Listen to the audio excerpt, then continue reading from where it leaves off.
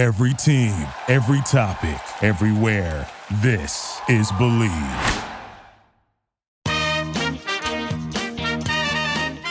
Hey, you're listening to the 5-Minute Talk Show with Phil Iazetta. We're bringing you today's best comedy and entertainment personalities. Now your host, Phil Iazetta. Joining us on the 5-Minute Talk Show hotline is a gentleman who is about to embark on, I believe it's the 6th and final season of Silicon Valley. But before that, he'll be at the Irvine Improv the 27th to the 29th. That's Friday through Sunday, 5 shows. For tickets, 949-854-5455. Boy, that was a long introduction. Jimmy O Yang, our guest. Jimmy, how are you? Good. How are you? We're shooting the 6th season of Silicon Valley right now, so you're right. It's going to be our final season. It's very bittersweet, but we got a lot of good stuff for you guys. Well, yeah, talk to me about that, because the evolution of your character, Jin Yang, I mean, first of all, when you and TJ Miller, I thought, were the best thing about that show for about 2 or 3 seasons.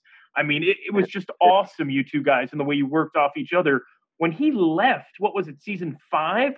What did that do to you, not only personally, but to your character? I mean, your character ended up okay, but take us through that transformation. Right. Yeah, I was pretty sad. I think like in between season 4 or 5, he gave me a call that he's not going to come back to the show. And he was my closest friend on the show. So, and all the scenes we've done, it was so fun. Like, I would just go to set and have fun and improv and stuff.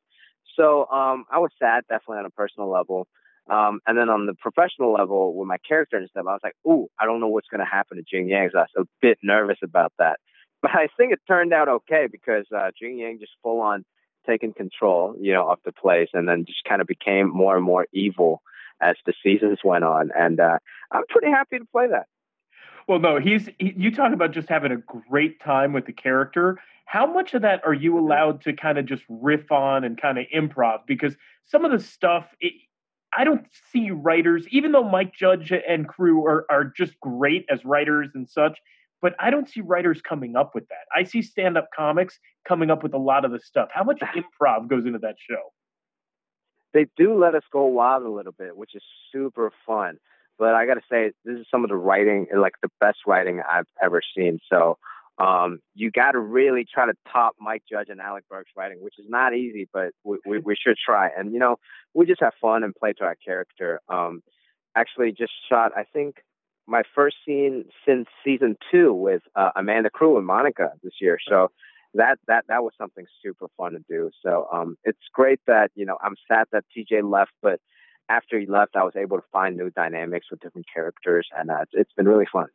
Now, being that this is the 6th season, and we'll talk about the other stuff in a second, is there any chance we might see some old characters come back, like maybe TJ for an episode or 2? I don't know. We haven't read everything yet, but I think one of the HBO people said it's probably not likely. So I don't think so. But who knows? We might bring in like a White Walker or a fire-breathing dragon. Who knows? Jimmy O Yang joining us on the hotline. I'm telling you, that show I've been a fan of, I'm proud to say, since the very beginning.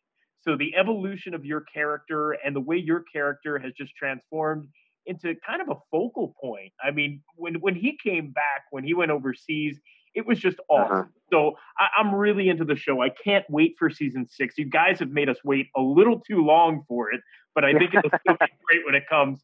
Now, let's get back to the stand-up comedy, because you grew up where? In Hong Kong, I believe? That's where you were born, and up until the age of, 10, 12?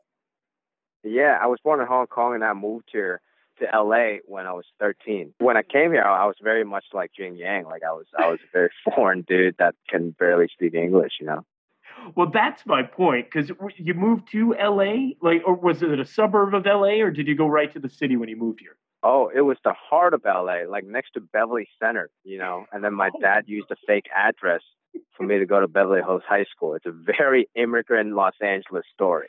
I love it. I love it. So out of this early beginning, where did the stand-up comic in you come from? Like, because I know China isn't really, in Hong Kong, the whole Asia area, outside of the Philippines, I think, stand-up comedy really isn't a big thing. I never grew up seeing stand-up comedy in Hong Kong. There are some now, but when I came to America, one of the most interesting thing to me was BET Comic View. I just thought that was so cool, and learning about even stereotypes I was learning actually about culture from these comics in a very funny way. So I always really liked it. And it's so interesting because in an art form I've never seen, but I never thought I would do it. And then right about when I was about to graduate college in 2009 or 10 or something like that, I was 21. And I was just looking for the thing to do because I don't want to do finance. I don't want to do economics, which I graduated with. So I'm like, man, I was having a little, post-graduation crisis. And I just tried to do different things. I tried boxing classes. I tried to do jiu-jitsu. I mean, no need to say I was terrible at those things. And I tried just a local open mic, and I thought it was so fun. I wasn't getting paid anything. And actually, I had to pay $5 to get on stage for 5 minutes. But that was still worth it. And it was just so fun to me. And I just kind of grinded it out and did it every day for years to come, until I started going on the road a little bit and started getting booked on real shows. So yeah, it's been quite a journey. I think every stand-up can tell you they have a similar story where you just grind it out for nothing, but we loved it and we have fun, and we're just blessed to be here now, Well, you talk about adding on top of an already difficult situation, the fact that, you're coming from another country. Stand-up comedy is one of the hardest things in the world to do. Having a slight language barrier there, and also having parents and a family that's not from this country is a big deal when you try to go into something like stand-up comedy. I know because when I just try to go into radio, my grandparents are fresh off the boat from Italy. So, I mean, they didn't understand the concept of talking for a living. What was it like explaining being a stand-up comic to your folks? Yeah, I think my parents still don't get it. I tell my dad, "Oh, I'm going to the Improv this weekend." It's like, "Oh, you're going to do the talk show?" I'm like, "No, this is not exactly." But that's what they call it because that's the only reference they have. It's like Letterman or Leno, Right. And then for me, not doing finance to do comedy, it was unfathomable for him. And growing up, he used to always tell me, pursuing your dream is how you become homeless, which is the complete opposite of the American thought of, do what you love, right? But I always say that I thought it's better to disappoint my parents for a couple of years than to disappoint myself for the rest of my life. And now I'm doing fine. They understand acting and stuff like that. And my dad actually started acting after I did. Because he's like, "Oh, you can do it. I can probably do it," I love it. I love it. It's time for Bob Zaney in this week's Zaney Report.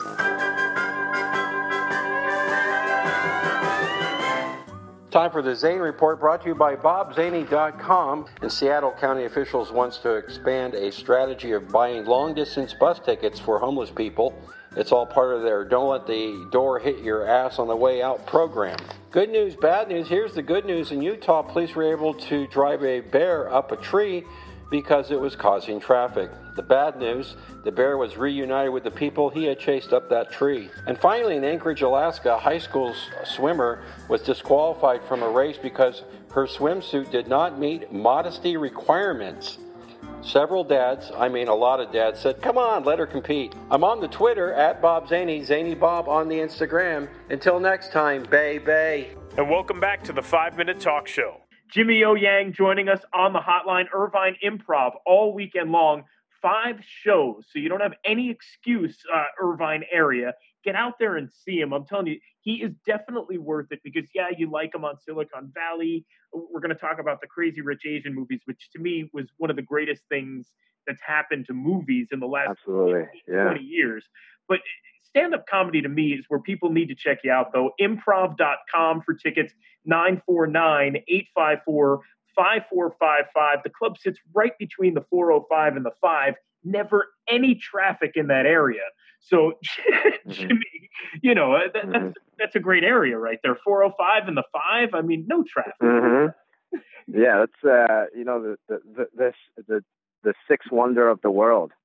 It's unbelievable. The traffic in LA, that whole area, Irvine, you name it, it's horrible. But back to the movies.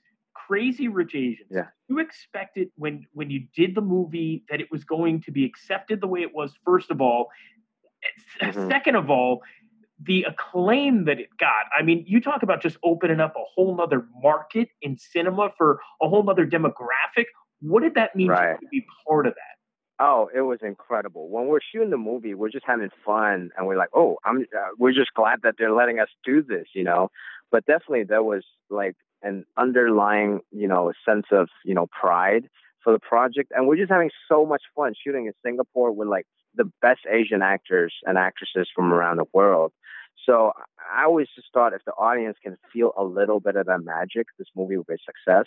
But at the same time, I didn't think it was going to be as big as it is now. And I think all of us can tell you that, you know, they're like Hollywood in general, or because of this film, are more willing to take a chance on more authentic, untraditional voices, which is great. And I mean, Asians with so many good stories to tell, and now we're finally getting the opportunity to tell it because of this movie.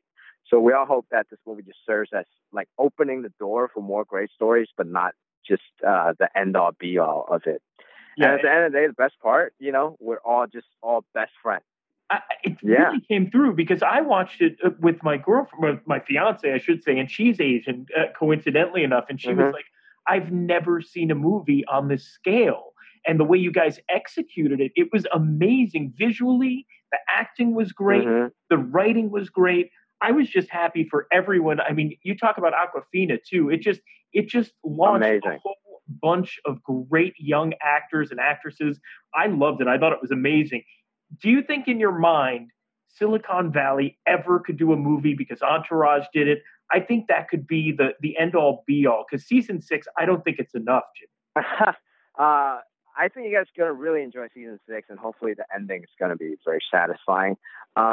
But at the same time, I wouldn't mind doing a movie. That would be so cool. Maybe years later, you know, and then, you know, bring it back. But that's not up to me. But I would totally be open for it. I mean, even Breaking Bad and Sopranos are doing, you know, different things. So I'm definitely open to it. I love the show, and I love everyone that's involved. So, well, I'm telling you, selfishly, it's just me wanting to see you and TJ again. I don't know if it's going to be that show doing a movie, or I'm hoping you guys do something, maybe a comedy tour together. I mean, TJ's just so cool, successful after Deadpool. It's been crazy. But do you think there's something down the road though for you and TJ together, because the chemistry you guys have is amazing? Absolutely. We talked about even doing like a Asian or Chinese American action comedy together years ago. So maybe we'll see that one day. Or a comedy tour would be super fun. Also, I'm definitely open to it. You know, we still talk, and he's great. I would love it. You're always fun, Jimmy. Everything you do, I just make sure that I watch. You're one of those guys that just makes me laugh. And I can't tell you how much I'm excited for you to be doing 5 shows this weekend. Irvine Improv. For tickets, 949-854-5455. Go to Irvine Improv. Go to improv.com. You'll find it. Trust me. Jimmy, thank you so much for the time, and good luck to you this 6th season. Thank you, brother. Have a good one, man. You've been listening to the 5-Minute Talk Show. Like us on Facebook, follow us on Twitter, and keep listening at 5minutetalkshow.com.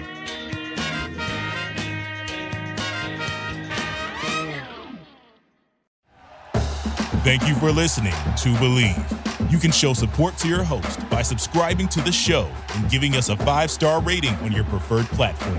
Check us out at Believe.com and search for BLEAV on YouTube.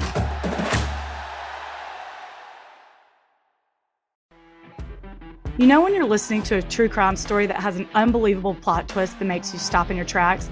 That's what our podcast, People Are the Worst, brings you with each episode. I'm Rachel. And I'm Rebecca. We're identical twins who love true crime cases that make you say, didn't see that coming, and we hate the people responsible for them.